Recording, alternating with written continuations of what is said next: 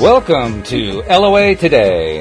Walt Thiessen, Alex King, and Tom Wells here on this Friday, November the 16th, 2018. It is 8 a.m. New York time. That's 5 a.m. Los Angeles time. It's 1 p.m. London time. And if you're in Sydney, Australia, it's 12 noon, so have a good lunch. And we hope that you'll spend your lunch hour listening to us as we engage and involve ourselves in exploring the inner depths and reaches of the law of attraction and how it applies in our daily lives. And in the process of doing that, we hope that you get your daily dose of happy, because that's why we're doing this, so we can all feel better and get into that good feeling place where all the good manifestations happen on a daily basis. So, Tom, Alex, how you guys doing? Tom, we haven't talked in a week, but, has your week been going well? I hope it has been. Yeah, it's been going good. Constantly unfolding this dream and drama that is my life. Dream and drama, okay. I love dream it. And drama. Yeah, well, it is. It's like I'm dreaming it, and I'm in the drama of it, and I'm enjoying it, and yeah. All right, good. And Alex and I talked a couple days ago, 3 days ago. So anything new in the last 3 days, Alex? No, nothing new. Other than the snow, of course. I mean, here in New England, we got hit with a bunch of snow. Last night, and the wind keeping me up last night. The wind kept you up. Oh, my goodness. Yeah, it was quite windy on the Cape. Oh, okay. All right. Well, that makes sense. I mean, you're right there on the waters, especially in Hyannis. Exactly. So, yeah, that's true. How much did you get? We got about just under 8 inches, I think. Oh, we only got like 1 to 2. Oh, that's nothing. Yeah. It's all going to be rained away today anyway.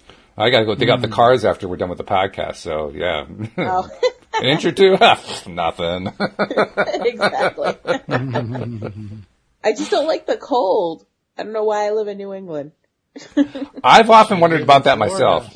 I mean, there was the one good thing about when we lived in Virginia. We lived there for about 11 years, and you get much more temperate winters. Although, I have to admit, the last few years, even in Northern Virginia, have been brutal. So I'm not sure I really lost anything, you know? That's what my sister says. She's like, it's terrible out there. I might as well have stayed in Boston. Yeah. Yeah, that's where it actually does make sense to, be a snowbird and go south to Florida or, Southern California or whatever, just to get away from the snow. Yeah. Yeah, my brother's in Miami, and he's always making fun of us on the group chat to talk about, what's the temperature today? Yeah, right. Yeah, my brother's in Melbourne.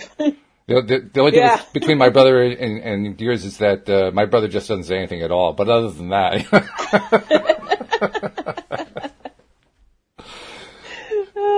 So today we are going to... family, yeah, absolutely. It doesn't even require any description, just family. You're done right there.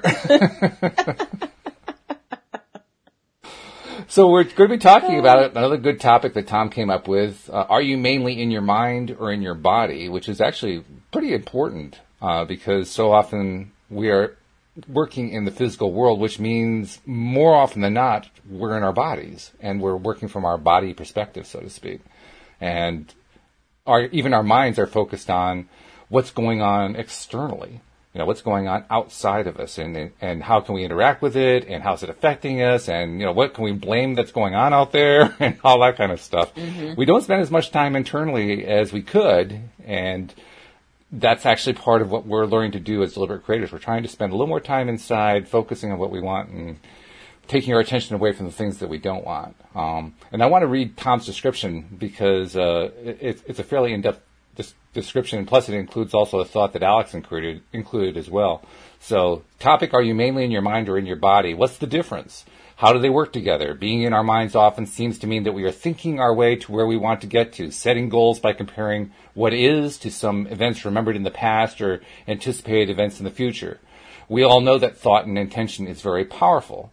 How does your thinking mind affect your concerns about your past traumas, and how does it being in your feeling body address your past trauma?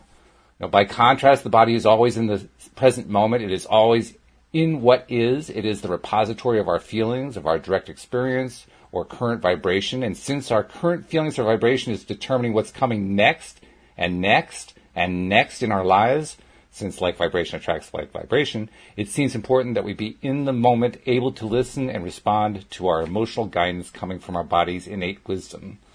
So, and then there's few final questions. How much do you feel a connection to what your body is telling you? Are your feelings and body sensations moment by moment guiding you as much as your thinking mind? And what is your heart and your gut feeling telling you?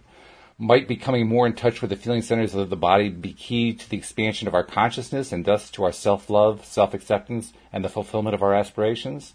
Well, that's what we're going to try and answer today. And we're going to try to do it within an hour, which is going to be record-breaking. We're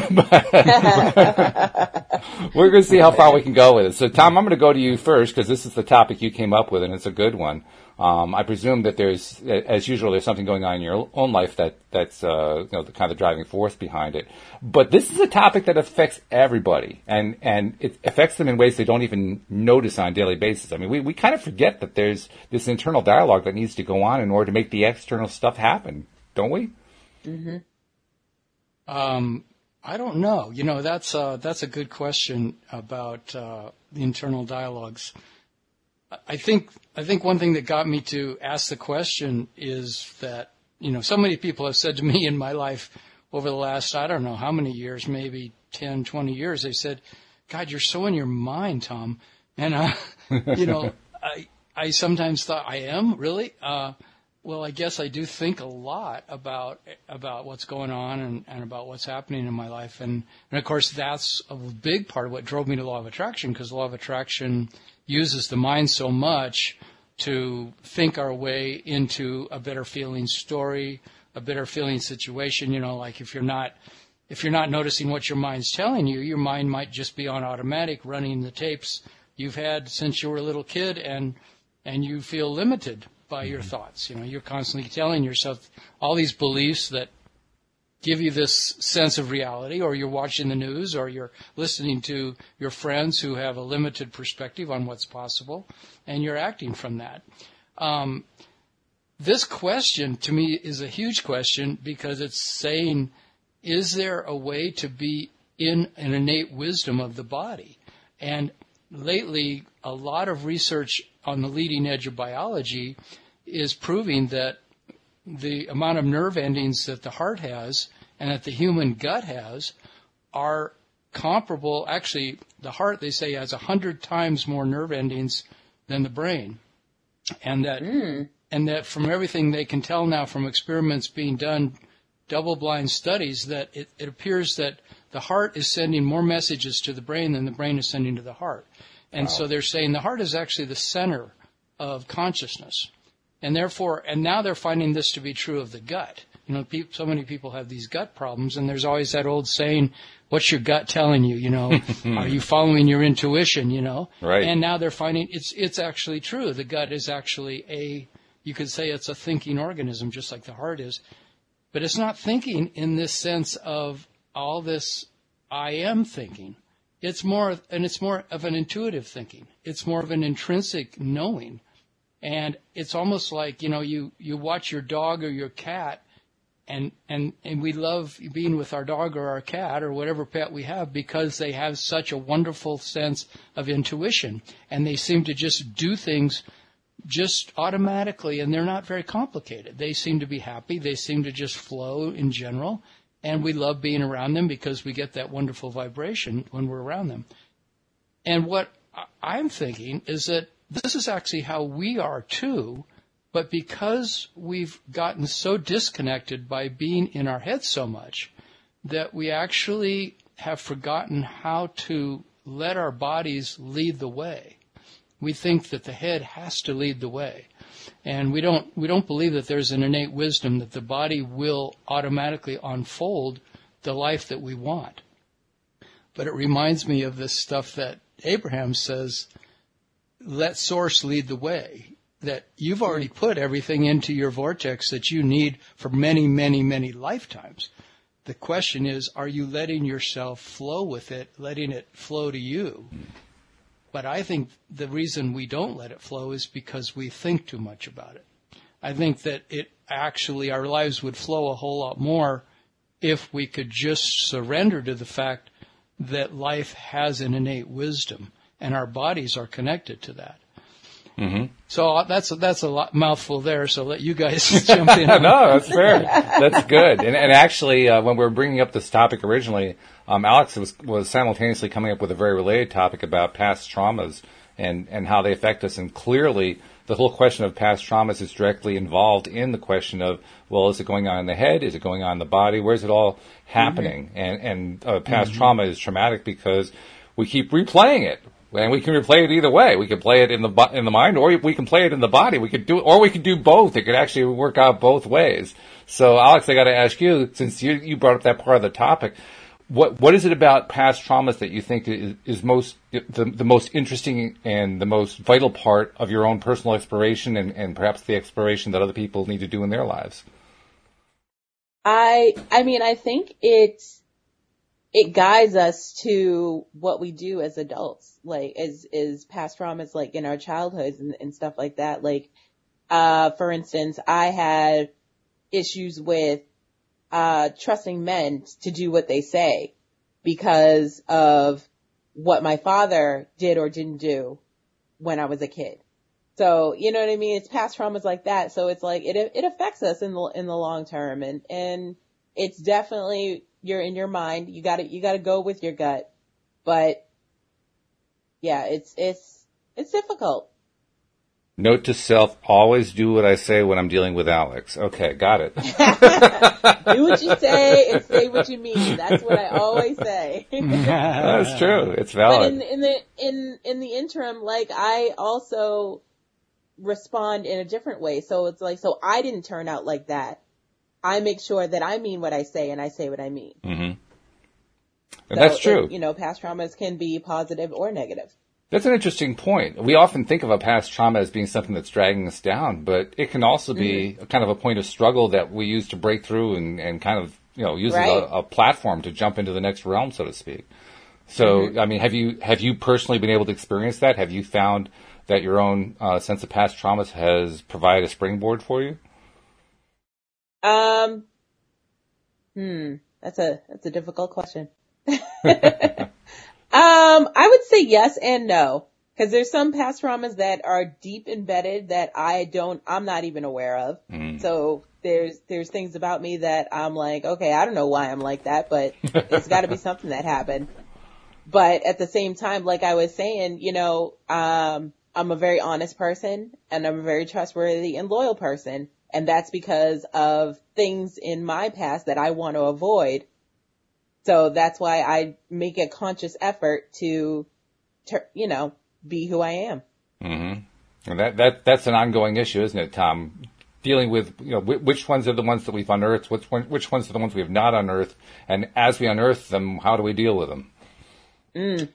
Yeah, the nice thing about it is that as we unearth them, we can process them by simply accepting that, what I'm learning, what I'm doing in my life right now is I'm, for the first time in my entire life, I've been guided to start to listen to all of my feelings and just all day long I'm kind of trying to notice, am I repressing or otherwise trying to avoid some feeling that's there?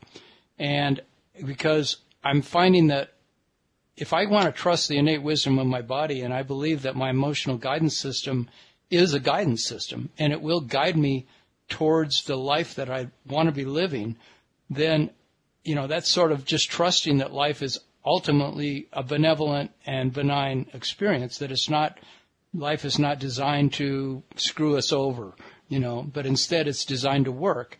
Then I can start to notice what I'm feeling, and my guidance system is giving me a feeling of sadness or a feeling of grief or a feeling of anger.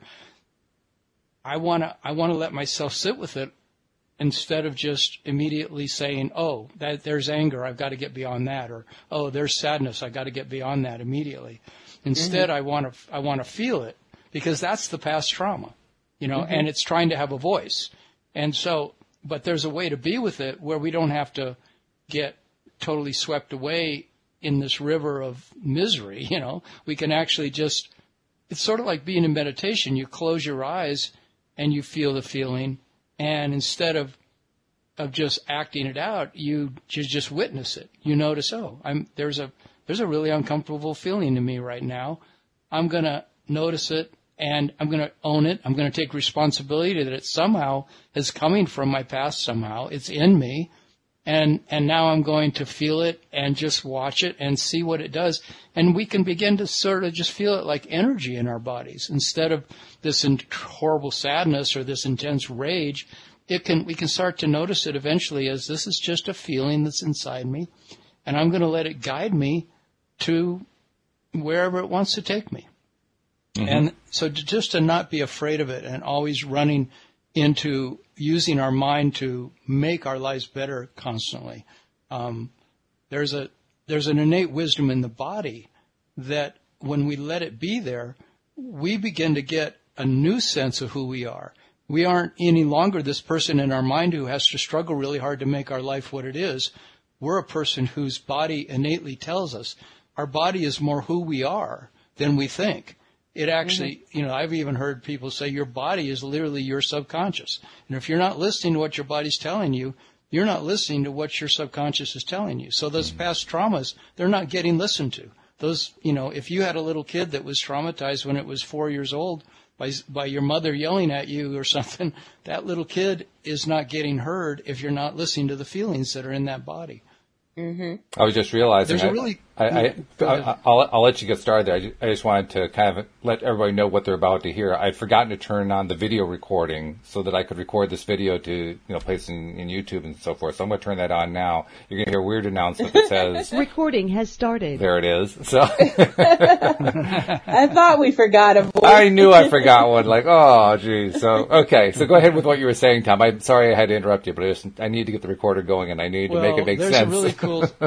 There's a real cool story that I think I've told before on a past podcast, so you might remember it, Walt, but it's a great, to me, example of the difference between being in your head or being in your heart. There was a guy who lived in an Amazon tribe deep in the Amazon rainforest, and slowly their tribe had been getting exposed to, Western culture, to the modern world, and he was one of the first, I guess, to learn Spanish and then to eventually get out of the rainforest and went away and went to a college somewhere, went to a university. And so that, he was going to be able to come back and help the people of his village deal with the modern world. So he was gone for 4 years and he came back and he went out on the usual walk that his family and friends took every day, where they walked up the river and they have this wonderful place where they would sit and eat and hang out, and the butterflies and all this beauty deep in the middle of the rainforest. And he found, after he was sitting there with them for a while, that he couldn't relate to what the heck they were doing. He couldn't relate to what they were experiencing, but in his memory, he sort of could remember. He definitely could remember that he used to experience something incredible here. It used to be this beautiful, beautiful, powerful, wonderful merging experience of him with the rainforest and with his family and friends, and he couldn't feel it any longer. And he attributed that to the Western conditioning of being so head-centered, so mind-centered, that you have to do to go away and go to the university and learn all these things. And yet we wonder why our world is today so messed up in so many ways. And I think it's because we've gotten so far away from listening to our head and our heart. I mean, listening to our heart and our gut, our heart and our gut, and because there is this innate wisdom in us, just like there is in animals, and it really knows how to live in this world in a really harmonious way, and to live with each other in a really harmonious way. I'm not saying it's perfect or anything, but I bet it is.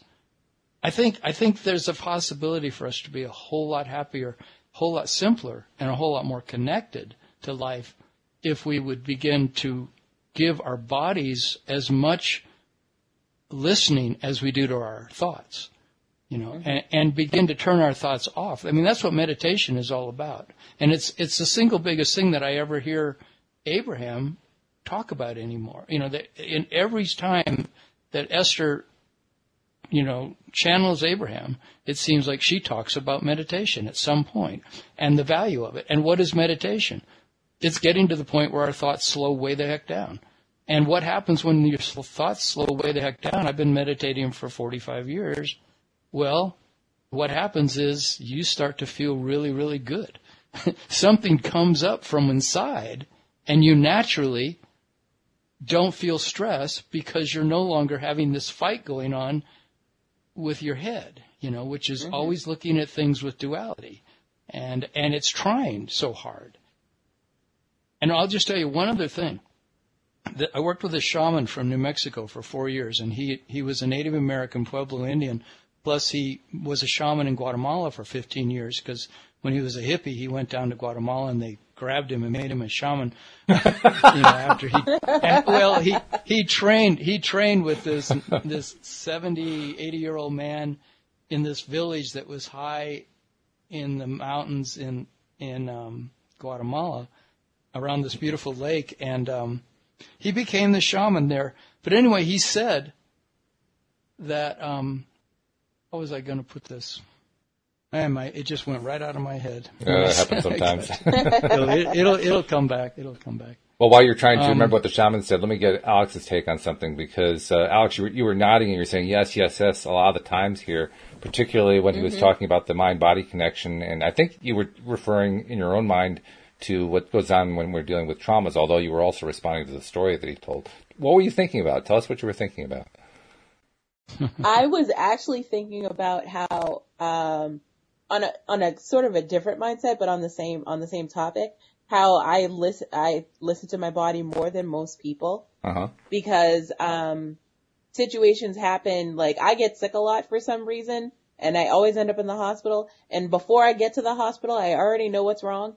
And I'm always telling my nurses, I'm like, listen, I think I have this. And they're like, all right, some people think I'm a hypochondriac, but by the time I get to the hospital, the doctor's like, yeah, you were right. And then I'm like, yeah, I know. Because I'm in tune with my body. I trust my gut and I know what's going on. What raises the question, what are you going to the hospital for? If you've already got to figure it out, what's the point? Well, they got to fix it. Oh, they got to fix it. Oh, I see. I thought that's what you were hiring them for. I need the medicine. Oh, okay. So I remembered what the shaman said. Oh, okay. Oh, okay. That was so strange. Well, it's one of these things that it's not something that I can wrap my mind around that well, the fact that he said this, but I'm going to bring it out here just because he based his entire teaching on this. He is the first genius that I ever met in my life. This man was truly a genius.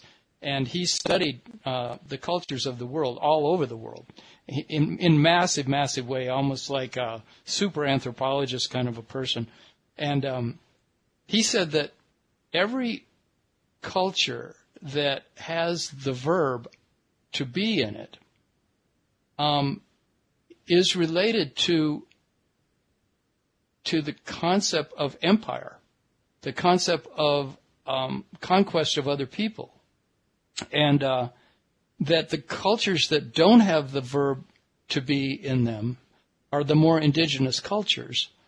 And he attributes the verb to be, I am, you are, he is, she is, to the cause of the unrest that we see in our world today. That it's the concept that I am that causes all of the problems that we experience. And that could be talked about, of course, for many shows, because I was in this class for 4 years with him, twice a year for 12 days each time, but I could never really wrap my head around what he was saying. But what he was saying was like in a Guatemalan village, indigenous village, there wasn't that there's the cat. It's like when the cat walked through, it was something more like that animal has catness. And there's a way of understanding life where we're no longer in the thought of I am, and he is, and she is, and they were, and they will be. There's just this isness going on. There is, what is what's happening. And there isn't this planning, thinking, constantly constructing reality function going on. It's more of an experience of life. And people, it's like when the guy went out into the rainforest with all the people from his village, And he had lost that sense of what they were experiencing there, sitting along the river. And it was because he had gotten so much into this I am mind that he was just locked in his mind. So I'm just throwing that out there. I don't have this answer to all this. I just think that it's a fascinating question to be asking. Why have we created the world we have? And I think we've been driven way too much by the mind and not enough by the heart and the gut and the body, but we don't listen to them enough. So I'm now becoming an advocate of listening more to the body and seeing what the heart has to tell me. I agree with listening to the heart and the gut and the inside. I think that's important to do. I don't quite go as far as the shaman did to say that I am is the cause of all human problems, because on the other hand, and this is your words you were using, but if we're describing what is as what is a being verb. It is a verb of beingness. So you kind of are tripping over your own logic. Not you personally, but one is tripping over one's logic when one goes down that path. I think he may be a little bit misled on that. I don't think there's anything necessarily wrong with I am, and I don't think I am necessarily means empire. I can see where he might draw that conclusion, but I don't think it's a direct correlation. But regardless of that part, the more important thing I think is if we go inside more, if we go into the heart more and recognize the connectedness, because I think you're absolutely right. I love the medical research you cited about the connections and the all of the ways that the heart basically is sending more signals than the brain is, and so on and so forth. That to me shows that we need to have a more continuous and more well-connected understanding of ourselves and communication within ourselves in order to make the kinds of changes we want to make in our own life. One of the things I like about Abraham Hicks is that they make it a very clear point that life is not broken. We are not broken. The planet Earth is not broken. And I think it's a really vital point, because so often we start from the viewpoint that says, everything's failing, everything's falling apart. And it really isn't. I mean, if you really stand back and take the objective view from outer space and look at what's going on at Earth, it's not falling apart. It's just as beautiful of a planet as it ever was. It's a gorgeous place, and it's got all kinds of cool stuff going on. It's full of contrast, but that's one of the reasons we came here. So, rather than getting wrapped up in that part of it, which I think a lot of people do, including our shaman friend there, rather than getting wrapped up in all the different ways that the world is failing, I think we're actually better off focusing on the ways that we're succeeding, on the ways that our life is getting better, and our lives are getting better in many, many different ways. Now, the big tool that we're talking about here is that mind-body connection and the internal connection. When we can master that tool, we improve our lives by leaps and bounds. And mastering that tool, I think, means getting ourselves into the happier place, what we call here your daily dose of happy. When we get to that happier place on a regular basis, then life gets better. And it will get better in different ways for different people. Everybody's got their own lives to live. Everybody's got their own priorities, their own dreams, their own desires. They're not necessarily the same as what their neighbors are. But it doesn't matter. That's part of the beauty of living in a world of contrast. So I'd suggest we need to kind of reshift the way we're starting the conversation. Instead of saying all these things aren't working out well, how about saying what is working well? Because there's an awful lot that's working well. Mm-hmm.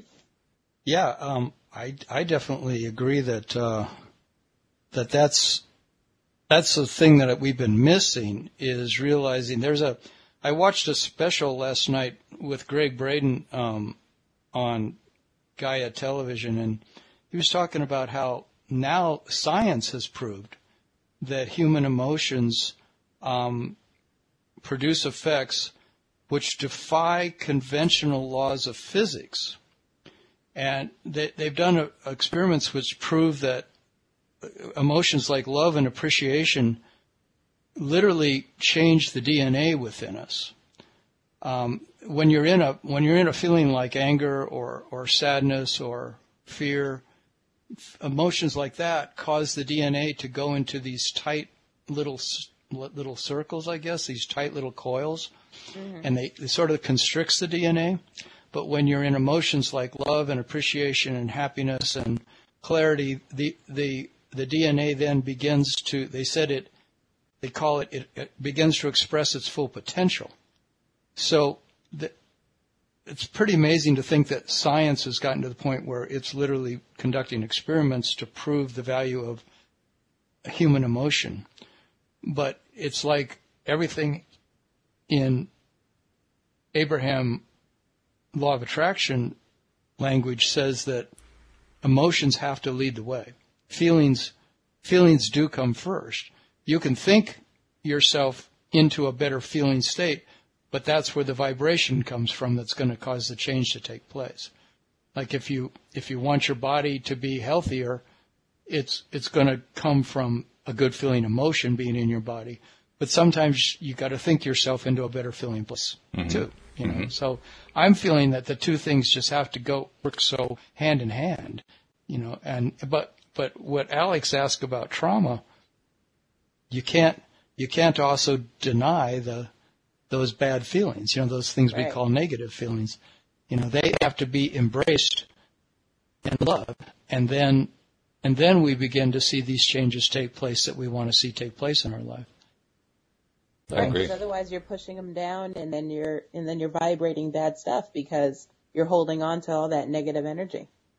Mm-hmm. We've all had lots of experience doing that. We're masters at that part. Yeah. We're really good at that. Unfortunately, that's human nature. That's right.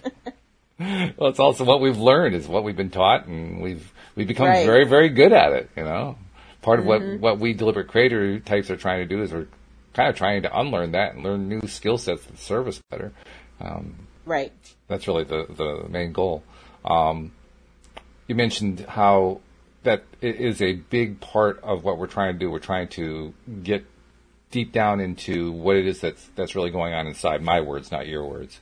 Can you think of any examples, either one of you, from your own lives where you went deep, maybe something bubbled up to the surface that caused you to go deep. You went deep, you found something, and it led to an illumination of some kind. It led to some kind of a breakthrough that really made a difference. Because I think that when we look at the experiences of our lives that way, that's when we begin to get a feel for how the process can replay itself over and over again and get us into a better and better place every time that happens, so that we don't have to be afraid of these negative feelings. We can actually embrace them and figure out how to find the positive side and turn them into our favor instead of being afraid of them or trying to push them down. Mm-hmm. Do you have a story, Alex? I do. Yesterday actually, I was in therapy, and we were talking about past traumas, which is why I brought up the subject. And we figured out that part of the reason why I have agoraphobia today is because of part of my mind wants to protect, the fear that I have for certain things. So part of that comes from when I was a kid. We went to the circus, and I was deathly afraid of clowns and balloons. Oh. So I was like, no, I don't like it. And my mother was like, no, we're going home. So I have that instilled in me. If I don't like it, I'm going home. Mm-hmm. So that's part of where the agoraphobia comes from. That's what's bubbling to the surface now that I'm thinking of it. Interesting too. Clowns. So when you don't like things out in the world, you have this feeling go home. Yeah. And once you're home, then everything's fine. Yeah, I'm in my safe space. Yeah. Yeah. That makes sense. I have some of that too, because I definitely spend a lot of time in my space, and I'm always happy when I'm in my space. Right. It can be up in the mountains somewhere, but I definitely, I was just recounting the other day how many hours I spend in my house working on things, and it's huge amount of hours, and theoretically I could have other aspects going on around in the world, but I don't. Mm-hmm. I have a story about that, exactly what you were asking, is because and I probably told this story on another podcast, but I've been in this relationship on and off for the last year, and at a certain point, and I kept going through leaving this woman, and then we'd get back together, and I'd just kind of leave her again, and it never felt like the right relationship for me. And finally, I was up in the mountains one day, sitting along this beautiful creek, and I had this realization that I had to really let go of this relationship, because there was just too many things about it that weren't working. Yet it had so many beautiful aspects that when I thought about leaving the beautiful things about the relationship, I literally experienced a broken heart. And this was, I could say to myself, this is the first time in my life I really know now what a broken heart is. I said, this is what it feels like. I never felt that before. And I always was jealous of people that got to have a broken heart. And of course, really? There are a lot of people who would say, what's wrong with him? I thought, well, at least they can feel. A lot of white males can't feel. That's why you have Congress. That's why you have the president. The way this world is because of white males being so out of touch with feelings. They're really into their minds, and then really, I swear to God, it's true. And so I was able to feel this heartbreak, but after a while, I said, this is horrible. I can't stand this. This feels so bad, because I'm going to be leaving this beautiful aspects of this woman that I love so much, the qualities that we share. But I have to, because I can't reconcile the things that don't work. So I went home, and I'm driving home with this horrible heartache. And I thought, God, this is intense. How do people deal with heartache? And I got home, and I'm laying on the couch. And the heartbreak is just getting off the charts. It's horrible. And so finally I said, this thing that has happened to me before in my life when things get so bad that I don't know what to do, I said, look, I give it to you. So I gave it to my higher power. Whoever you are, whoever it is that's this force that makes life what it is, I just give up. I can't stand this. You take it over.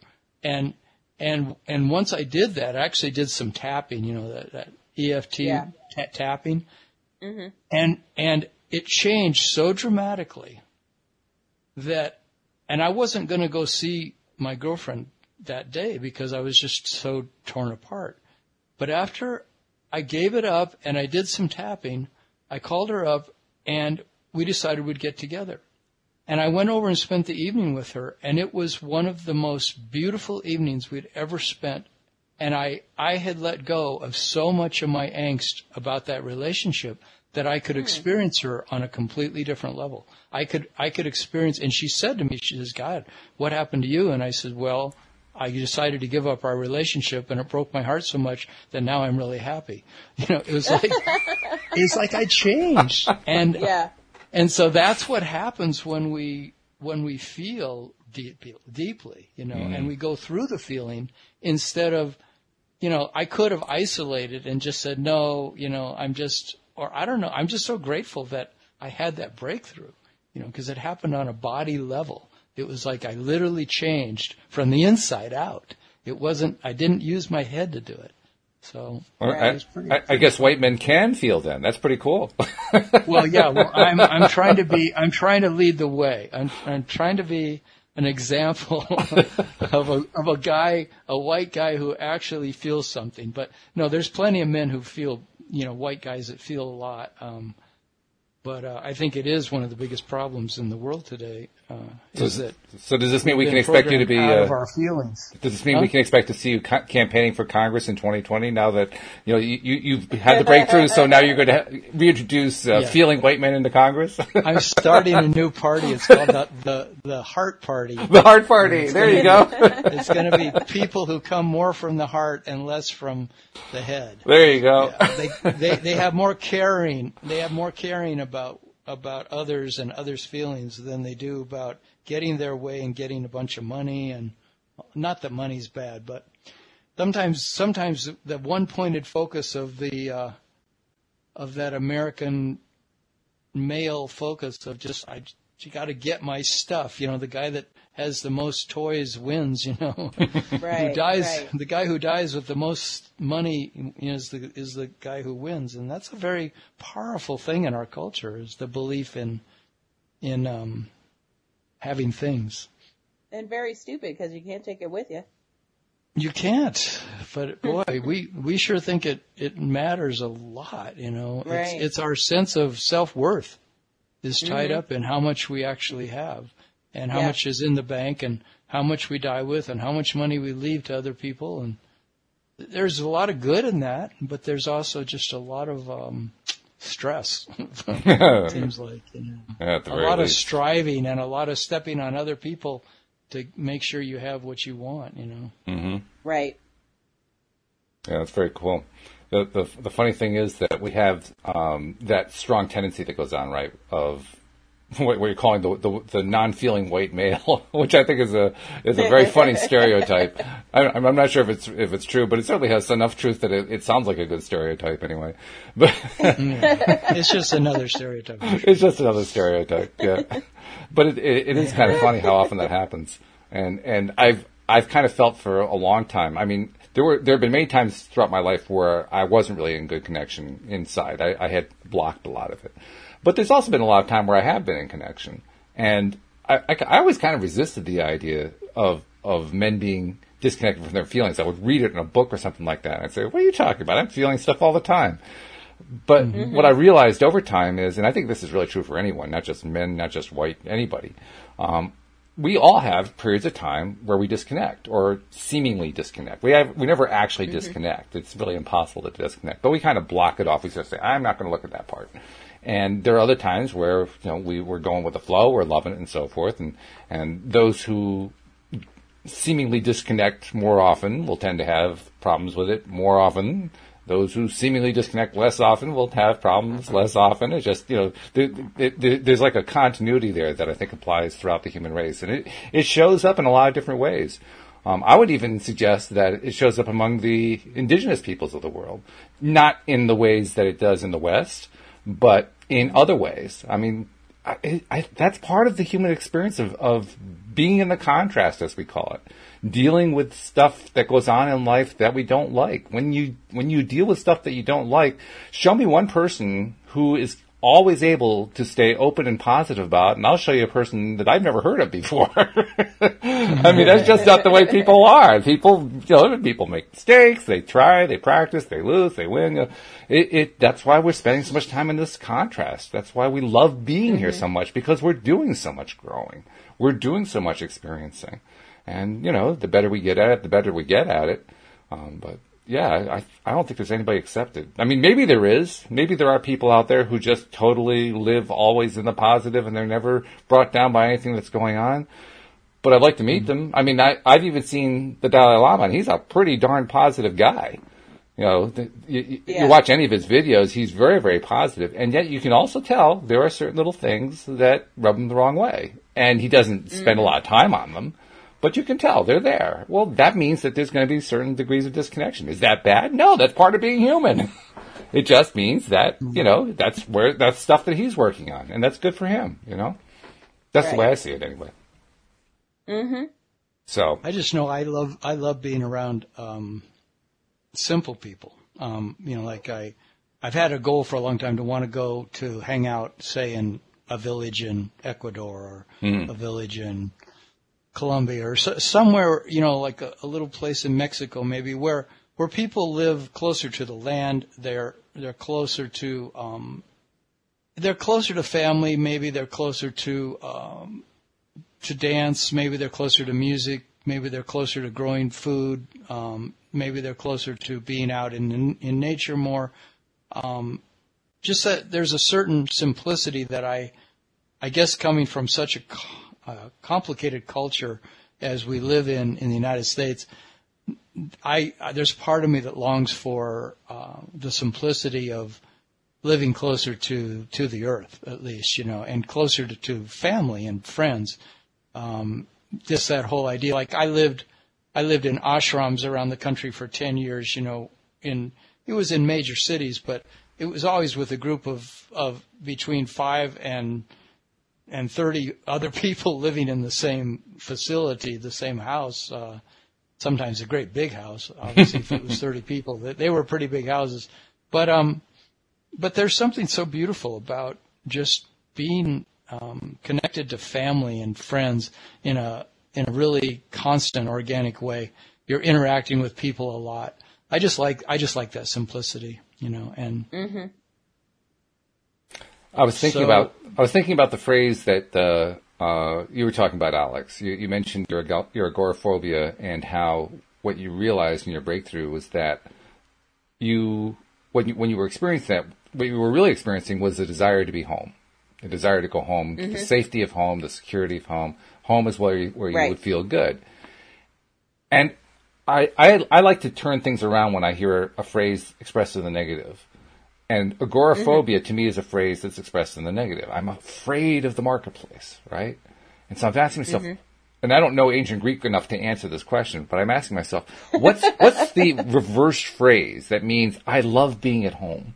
There's got to be a Greek phrase from ancient Greek, that means I love being at home, because that's a much more positive way of saying it than saying, I'm so fearful of being out in public spaces, And when we look at it more positively, I think that's where we make that connection again. That's what you were trying to do in therapy. You were trying to reconnect. You were trying to, piece together the part that you were kind of blocking off and so forth.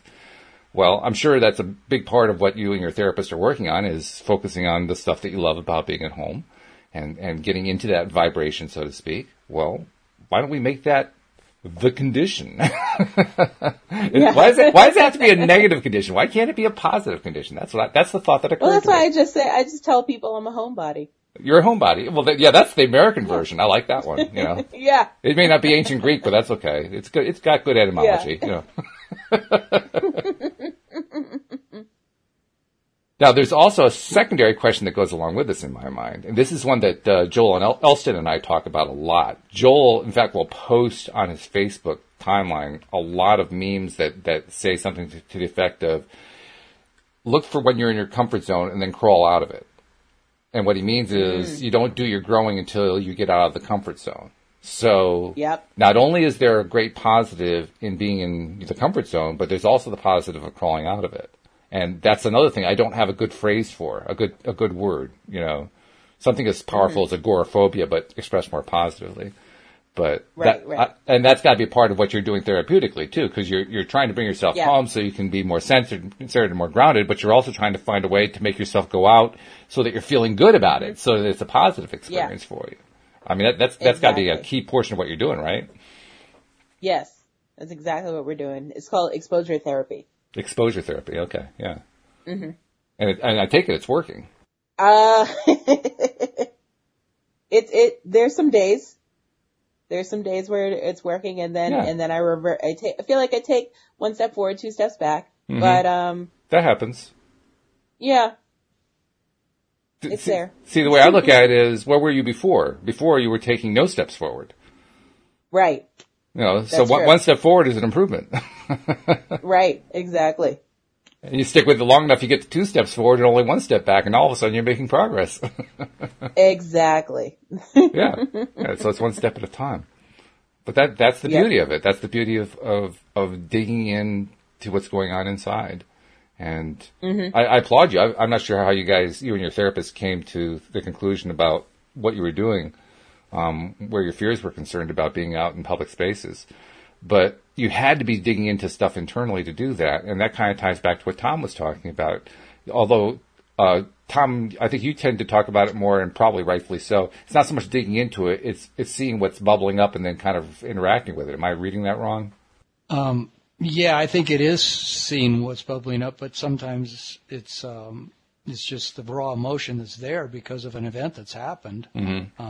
That's what you're saying. But, I mean, and it's also just a feeling in the body. It's amazing how much, like let's say you get just a pain in the neck, or you get your knees really bothering you. All of these things are telling us something. They are energy moving in the body. And, I don't know if you've read, Louise Hay has written a book about life. What's that book called? I can't remember. But anyway, in it, she lists how each part of the body has a message for us. So when we have a pain in the neck, she goes so far as to extrapolate, well, a pain in the neck could mean that you're unwilling to to see in all directions. You're unwilling to like be able to, see in all directions. And a pain in your knee might mean that you can't be flexible in moving forward. I know I sprained my ankle 3 times over a 3-year period, and when I look up what the ankle was about in her book, she says it's about the ability to want to move forward with your life too. And I was really experiencing that during those 3 years. I was feeling incredibly stuck and unable to move forward, and kept spraining my ankle. So I'd be out of commission for 6 months each time.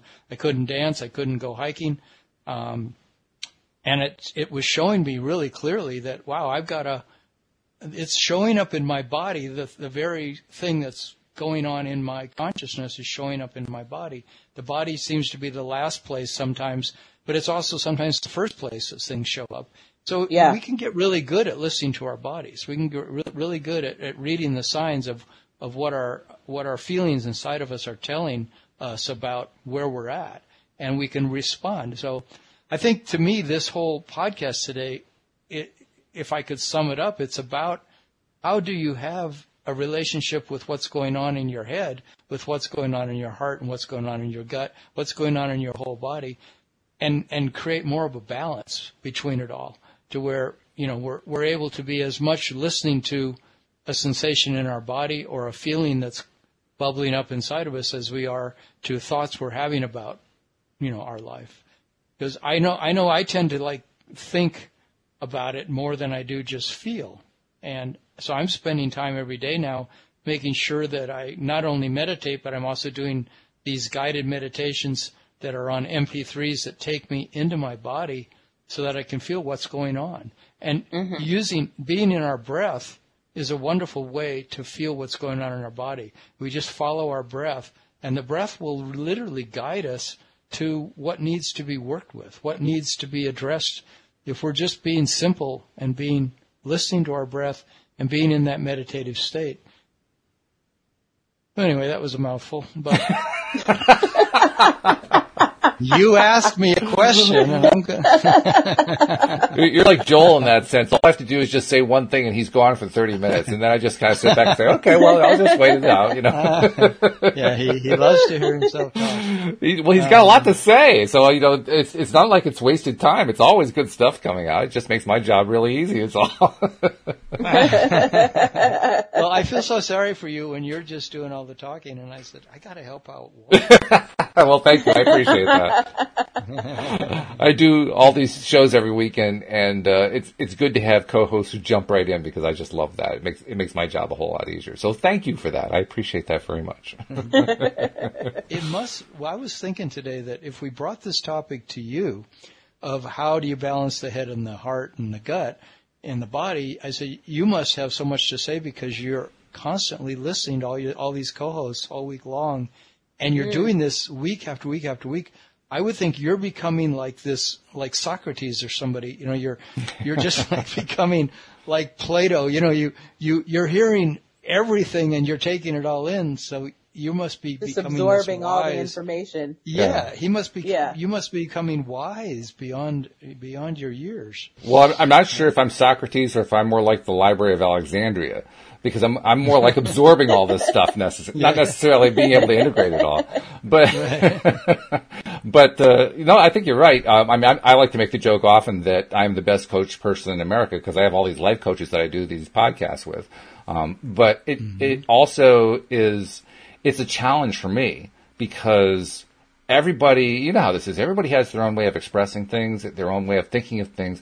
You guys pretty much all talk about the same stuff, but you come at it from completely different perspectives. And for me, that's always the challenge, keeping up with the different perspectives and meeting them where they're at, meeting that perspective where that person's perspective is at. And that's, it involves different wording. It involves different concepts. The concepts and wording are often overlapping, but sometimes the wording can actually be different in the sense that it's the same words with different meanings associated with them. Yeah. Right. Cindy Chavez and I have really been experiencing that with our exploration of Neville Goddard. Not so much that I have any trouble with Cindy. Actually, Cindy and I have no problem understanding any of her words, but when we're looking at Neville Goddard, who is a great teacher, a lot of his wording just, I get thrown for a loop. Like, what on earth does that mean? Because so much of it is scripturally based, and that's always a big turnoff for me anyway. So my brain starts to turn off as soon as I start to hear the scriptures. And then Cindy has to remind me, no, wait a minute, he uses these words differently. It's a different meaning from what you're used to hearing a preacher talk about. Oh yeah, okay, so go back and rehear it again and so forth. That's the skill that you develop when you're doing a podcast like this. You learn to decode. You put on your decoder ring with everybody you're talking to and saying, okay, when I'm hearing the Tom message, what is the Tom message saying to me? When I'm hearing the Joel message, what's the Joel message saying to me? When I'm hearing the Alex message, what is the Alex message saying to me? And when you do it in that perspective, in that context, so to speak, that's when you start to learn. That's when you become more than the Library of Alexandria. But that's an ongoing process. I can't say that I've made a lot of personal progress. I've certainly grown a lot. I can say that the best example of how much I have grown is when I was in my teens and 20s and early 30s. I was one of the quietest people you've ever met. And here I am talking and talking and talking and talking. That shows how much growth I've gone through over the years. And a lot of that is due to what's happened in the last few years with the podcast. So there's a direct piece of evidence you can look at. But a lot of it is just internal. A lot of it is just, and I'm still sorting it out. You know, you guys all give me this input, and I'm sorting it out. And I think that's what happens with our listeners. I think that's why the podcast is gaining listenership. Because there's so much cool information coming. It almost comes so fast you have to take time to process it, and then all of a sudden there's more information coming and you can get it. It's almost like having Asperger's. It's got all this stuff coming in and you're trying to filter it. Like, wait, slow down. I can't handle all this. Overload. Right? I mean, that's kind of what you go through. So. Well, that's the beauty of the human mind is that it can handle all these concepts. You know, this multitude of input, and then it can actually turn it then around and give output also. And I would love to more and more just understand how that works with the gut, how that works with the heart, how that works with the body and the mind. It's like it's one organism. And the beauty of it is that, you know, sometimes the body is thought of as like the thing that just carries around the sense of I-ness, you know. This is from here on up is the sense of I, but from here on down is the mule that carries the I, you know. It's like, and I think it's time to really integrate the whole thing and see it as this magnificent organism that all of it is a learning, teaching, experiential organism. And I like that's what we're doing, you know. And I like the fact that Abraham always says words don't teach. You know, direct experience is the only thing that really teaches. So, boy, is that true. I mean, even with all the stuff that I learned, I continue to be amazed how I trip over the same stuff over and over and over again. We'll talk repeatedly in a variety of different ways.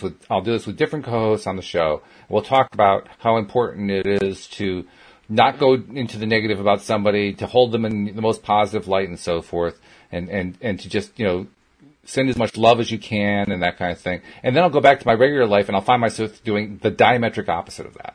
And I'll say, what are you doing, Walt? What on earth are you doing? You're talking about this every single day and you're not putting it to practice? What are you doing? So, yeah. And that sort of comes back to Alex's point. It's sometimes it's about trauma that's just never been processed, and we go back to the same routine because our feeling body is programmed in that direction. And no matter how hard we think otherwise, we end up acting a certain way. That's very true. I think we're down to our last minute here. We are, and I haven't got the messages, and so I'll say them really briefly. If you're not a subscriber, what are you doing? Subscribe. Come on. Join the party. We got a lot of people here, and they're growing in numbers every day, and you get so much benefit out of listening to all the episodes every week. And once you're a subscriber, please do share the fact that you're doing so on social media, because that's how other people find out about it. And that's the short version. Tom, how does somebody reach out to you in case they need a little personal help? Because you're a life coach, and you're good at it. So how do they reach you? They can go to my website, which is youarejoy.com, and they can sign up for a free half-hour coaching there with me. All right. And Alex, I know you've been working on stuff. Do you have any events coming up that are of interest to people, or are you just still the homebody for a while, or what's going on? Still the homebody, but my podcast just got picked up on Spotify, so I'm excited. Whoa! All right. Yeah. Congratulations. Fantastic. Thank you. So we can look forward to more of that, more good stuff from you coming in through Spotify. That's great. All right. Well, you guys have a great weekend. We'll be talking next week to the both of you. All right. And we will see you all listeners as well next time here on LOA Today.